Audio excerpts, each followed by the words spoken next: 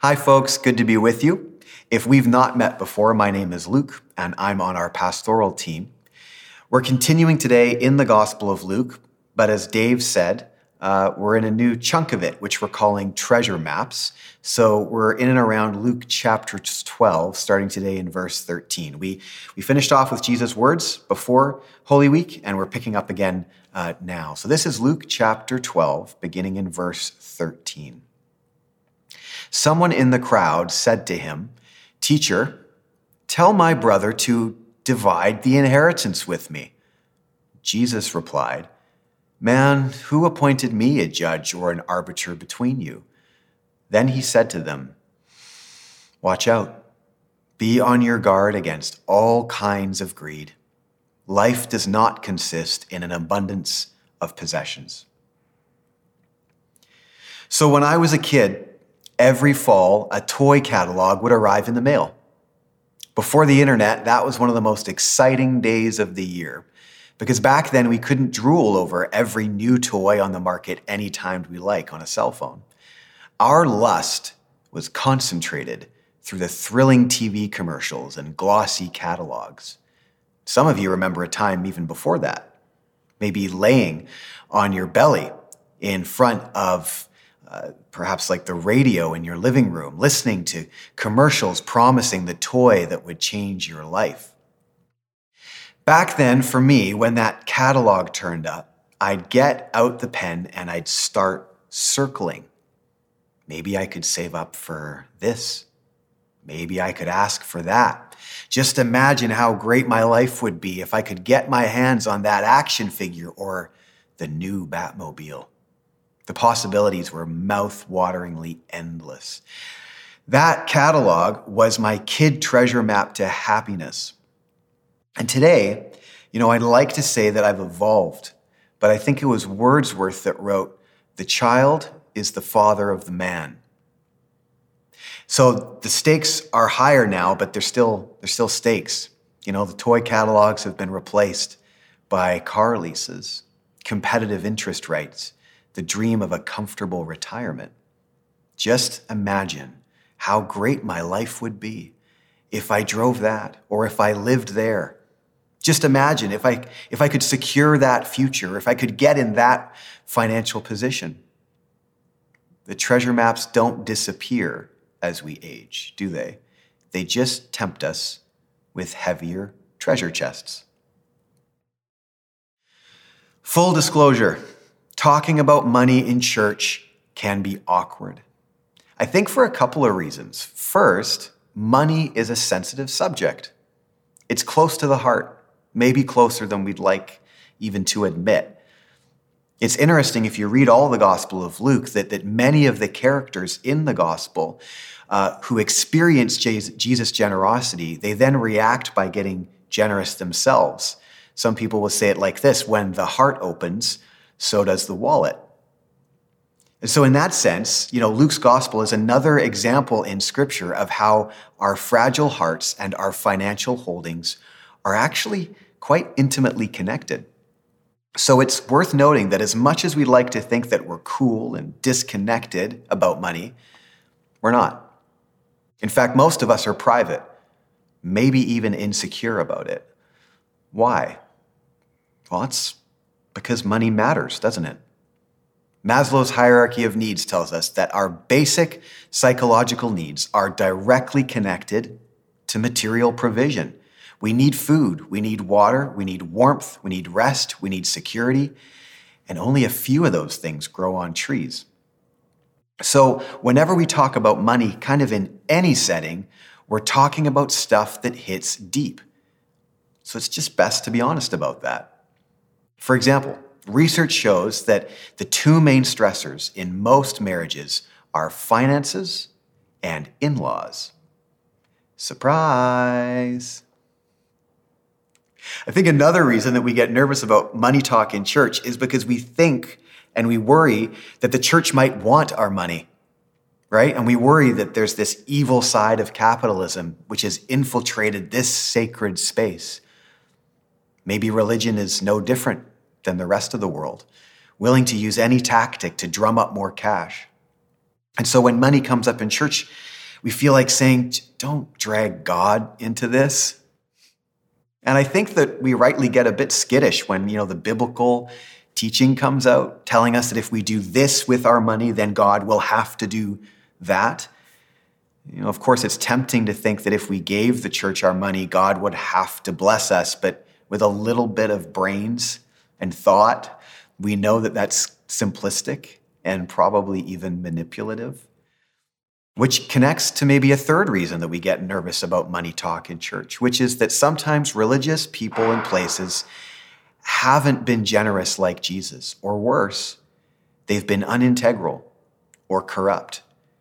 And that's damaging because Jesus' followers are meant to act above board and be growing in generosity.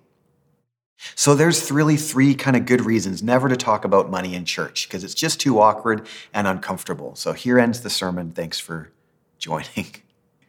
Of course not. On the other hand, in church, we talk about Jesus, and Jesus talks about what we find in Luke's gospel here today. For example, he talks about money, he talks about worry, he talks about security, he talks about trust. And when we listen to Jesus, we learn that it's healthy to be open about money and our hearts. As awkward as it might be, it is good for us. A couple other thoughts before we get into the passage, just in the sense of who we are as a community, as Living Waters. As a church, we want to make sure that we hear Jesus in Scripture clearly and really do our best not to muddy the water. And what I mean is, our time in Scripture is about formation and growth. It's not about Living Waters' bottom line. That might be awkward to say, but we need to say it. Whenever a church muddies the water between what Jesus is saying and then leveraging that towards the motivation to give to that specific church, it's not always wrong, but it's something that I think we should be cautious of. That said, any true community is, as we know, a participating community. And so it's perfectly right to talk about financial participation in a local church, just as we participate in other ways in the church, like how we serve together with our time or our gifts. Church is not all consumption. It's also contribution. And if we didn't contribute together, sharing our time, our gifts, our energy, even our financial resources, we wouldn't be and we couldn't be a healthy Jesus community. So it's also important to say that over the next few weeks, as a church, we are going to take time to share a few things. Just while we're on the subject. First, we're going to share about resources to deal with our finances as Christians. That's the workshop that we just heard about, that Mike and Dave were telling us about. We're also going to hear from our treasurer. We're going to get an update about Living Waters Church's best financial practices. Because when we give, we want to be confident that our gifts are honored and stewarded wisely, and we take that really seriously as a church. And then later this month, we're going to point to more resources that are coming in the fall, which are really practical and I think really, really helpful for us as Christians, actually gifts to us from our broader denomination, which is going to be a good, exciting opportunity, and we'll share about that later. We're doing really all this stuff because we think that a local church's job is, in part, to equip us for life with Jesus in the real world. And so it just feels strange to sort of work through Jesus' words and say, this is what Jesus says about money and about worry and about trust, and then not to make room for the very practical questions and the discussion that draws out, the realities that we live in. So that's why we are asking those open questions. We are providing resources. We are just saying, this is what Jesus has to say, and let's see how this works out in the life of our church. Back to that thought about our psychological and physical needs and the connections between money and the heart as we get closer to this passage again. Maybe Jesus talks about money and worry and trust because he knows us deeply and he knows what keeps us up at night.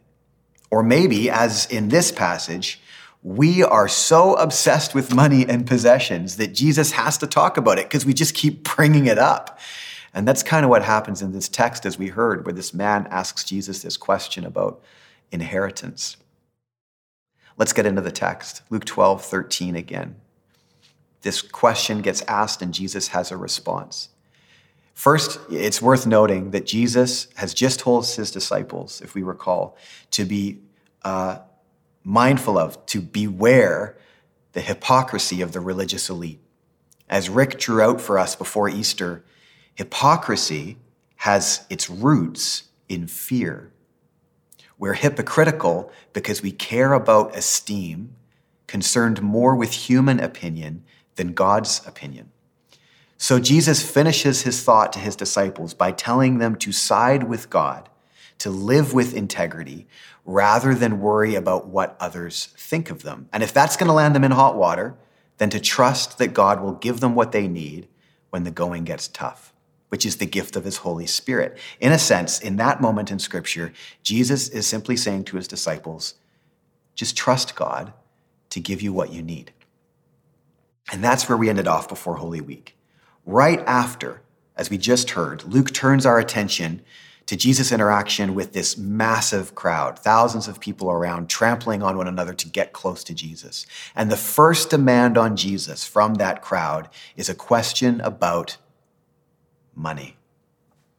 Tell my brother to divide the inheritance with me. A couple of thoughts. It's likely that this inheritance question had something to do with real estate, and that this question is coming from also a Jewish person for whom real estate was desperately important in first century Palestine. That land was supposed to be promised land, the land that God had given the Israelites. So what happens when you don't get a slice of it? What happens if you can't be buried in that land? What does that mean for God's promise to you and your cultural history, your cultural future? These are still really complex questions that we're facing in the Near East 2 millennia later. Real estate and religion. And we face those questions around the world as well. What does an inheritance matter? Well, it matters because security matters. Culture, history, a sense of identity matters. Given those really high stakes, Jesus' response, it's strange. Man, who appointed me a judge or an arbiter between you? We could be forgiven for thinking that Jesus doesn't sound all that interested in the question, because he can't mean that he has no right to speak to the matter. He's walking around forgiving sins. He's pronouncing woes on Pharisees. This problem should be a walk in the park for Jesus. It seems more like a lack of interest in being dragged into a financial family feud. And so he responds by speaking to the issue behind the issue. Watch out. Be on your guard against every kind of greed. Someone wants to talk about money, and Jesus starts talking about motivation. It's similar language that we've heard from Jesus to his disciples to watch out for hypocrisy. So we have 2 consecutive stories of Jesus warning his disciples about hypocrisy, again, very connected to fear, and then a warning about the dangers of greed, which later we'll see also have connections to fear. Let's just pause for a moment as we let that settle in. I want to say something about Jesus talking about money. It's really important to note here that Jesus isn't warning about the dangers of money. He's warning about the dangers of greed.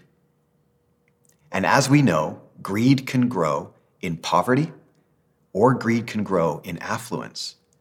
So this is not necessarily a condemnation of the rich, though Jesus has words for the rich, as the scriptures do for sure. But it's an insight about trust. This is about the orientation of human hearts. We cannot love God and money, Jesus says elsewhere. We can only serve one master. Jesus adds in this story, life does not consist in an abundance of possessions. Or maybe you've heard the Home Sense version. The best things in life aren't things. Ironically, that's often stitched into a $50 pillow, but we'll put that aside. Jesus moves on after he makes this really provocative statement, and he tells one of his provocative stories. Luke 12, continuing on in verse 16, and he told them this parable. The ground of a certain rich man yielded an abundant harvest. He He thought to himself, "What shall I do? I have no place to store my crops." Then he said, "This is what I'll do. I'll tear down my barns, I'll build bigger ones, and there I will store my surplus of grain. And I'll say to myself, 'You have plenty of grain laid up for many years. Take life easy, eat, drink, and be merry.' But God said to him, 'You fool, this very night your life will be demanded from you. Then who will get what you have prepared for yourself? This is how it will be with whoever stores up things for themselves, but is not rich toward God." That little story is simple, but nuanced. A man does so well that he sits back on his mound of resources, assuming he's secure. For me, the image of Scrooge McDuck kind of comes to mind. But the point is not just that the man has become greedy, it's that he feels set. He acts self-sufficient. He presumes he's got years of comfort ahead of him, but he isn't set. Turns out he hasn't got years. No matter how much grain, no matter how much savings, he's going to die. Just as, spoiler alert, everyone dies. So Jesus' answer to the inheritance question about wanting a slice of the pie is that you can end up with more pies than you can count. You'll still have a death problem. Just a few yards behind me, you can even see it behind the window, are hundreds of graves. Death is literally just around the corner. Sometimes we're forced to think about it. Sometimes we do everything we can to avoid thinking about it. The pharaohs built pyramids in an attempt to manifest immortality. Monarchs colonized and controlled global trade. And today, billionaires build rocket ships and probably cryo chambers. Everyone wants to feel secure. Everyone is scared spitless of death. Everyone is trying desperately to placate that fear by getting their hands on just enough to feel safe. But we're not safe from death. I can circle all the toys in the catalog. I can contribute to more RRSPs than I can count. I'm going to die. Our mortality is an unavoidable reality that, when ignored, causes us problems, to put it mildly. In the story that Jesus tells, notice what God calls the man who thinks he can secure himself. He doesn't call him wicked. He doesn't call him evil. He calls him foolish. When we pretend that we can grab enough to galvanize our security, when we obsess about money and inevitably grow greedy, we're living foolishly. The Bible's wisdom literature is full of this language. If you read Ecclesiastes, you find it there. Whoever loves money never has enough. Whoever loves wealth is never satisfied with their income. This too is meaningless. Again, it's not that money's evil. It's not that we shouldn't earn or save or steward our financial picture. Jesus isn't saying any of that. It's just a reminder that none of that solves the problem of death. None of that solves the reality that when we pass our stuff down to other people, that those people are eventually going to die as well. My fear that I won't be able to provide for my children as they grow up is not that I won't be able to put a roof over their heads or that I won't have something to pass on to them later. The root of that fear is that I'm afraid that one day they're going to die, whether they die when they're 8 or when they're 80. Some of us listening have been through that hell of losing a spouse, of losing a sibling or a child. And you know that no amount of accomplishment or resources or even legacy in that person's life matters when they die, young or old. You just want to know when someone's gone that they're safe. As pastors, we preside over enough funerals to have heard again and again that everyone wants to know that their loved one is safe. And all we're told in Scripture is that when children of God die, they are just with Jesus. And that's pretty much it. We don't get told they have a nice pad. We don't get told they have a good retirement package in eternity, or they have a nice chair with Jesus right next to them if they've been extra good. We just have to trust that everyone we lose are not lost to Jesus and are safe in his hands. Because at the end of the day, that's all any of us really have. If God is God and we are merely a breath on the face of the earth, what's the sense in letting our whole identity and life be shaped by the love of money and the delusion that it will secure us?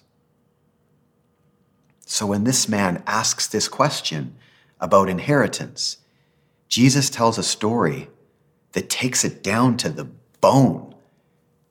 Someone brings up an uncomfortable topic and Jesus makes it even more uncomfortable. You want to talk about money worries?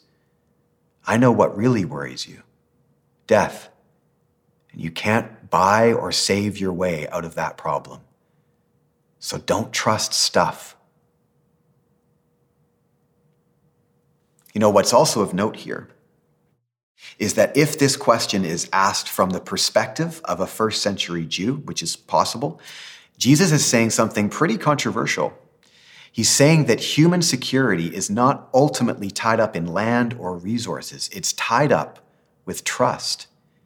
If Israel has taken its eye off the ball and is trusting their control of their surroundings rather than Yahweh, the God who put them there, things aren't going to go well, which is the story that we hear over and over again in Israel's scriptures. And so the nudge here, as we look ahead to what Jesus will say next, and we'll unpack that the next couple of weeks, the nudge here is not to stay tied up with finances and control. It's to stay tied up with trust, not the delusion of control, which, as it turns out, is actually really good news. It means that Jesus' people don't have to scrap over land. It means that we don't have to drag one another into civil court to settle disputes. It means we can be generous with one another and our neighbors. Our security, our identity, our eternity is tied up with Christ above and beyond. And that changes how we look at each other. That changes how we relate in God's good world. That doesn't mean that financial crises aren't real. It doesn't mean that debt isn't crippling. It doesn't mean that we'll never worry about the balance of a bank account. All those things are right here in front of our faces, aren't they? It just means that our humanity, our identity, our eternity isn't defined by financial bottom lines. So if today our bottom line is looking pretty bad, or if it's looking pretty good, the invitation is not to consider ourselves overly secure or terribly insecure. We can stay tied up with trust and let attention on money take a back seat to that trust-building relationship with the creator and sustainer of our entire material reality. One of the core values at Living Waters is generosity. And over the years, we've learned, as we've tested this value again and again and again, we've learned that this value in the heart of our church makes absolutely a difference to those that we give to, kind of globally and locally. When we give outside of the walls of the church, it makes a difference to those people. But what we found is it makes the biggest difference to us. We need to be reminded to be generous because Jesus is generous. And we want to let his open-hearted and open-handed attitude and posture shape our attitudes and shape our postures. So our value of generosity is about justice. It's about practical need meeting, yes, but it's probably more about discipleship to Jesus for us. It's saying to him, Jesus, I'm a bit of a damaged and worried human being. And I want to learn to trust you with the whole picture, including the bank account. You know, Jesus has more to say about money and worry and trust, and we're going to dig into that into the next few weeks, especially when it comes to the questions about anxiety and provision. And so we're going to invite you to keep leaning into this conversation, because those things in our day and age, anxiety and provision, it's crippling and it's painful when we see one another wrestle through these really difficult things. So we're going to take that seriously as we hear what Jesus has to say and make room for one another. But just for today, as we close, just one thought. If we find ourselves bent over that toy catalog, drooling and lusting and obsessing, Jesus would say, you're kidding yourself. It's only a plastic Batmobile. The pyramids are only a pile of rocks. Toys make terrible gods. Money is a bad master. Come back again to what we hear in 1 John. Little children, keep yourself from idols. We're going to put a prayer on the screen to close, because we can talk about all this stuff and unpack it together, but we want to share a prayer together. And so as this prayer comes up on the screen, and as I read it, we want to invite you to read along. And so I'll read it slowly, and as you're watching this on a phone or on a computer or a TV, whether you're alone or with people, would you pray this with me, and maybe even with the people that you're alongside? Let's pray this as we close. Lord Jesus, we confess we often feel insecure. We confess we worry and obsess over today and tomorrow. Give us your Spirit. Fill us from head to toe and help us trust. We hold open our money matters, our past, our present, our future. Heal our wounds.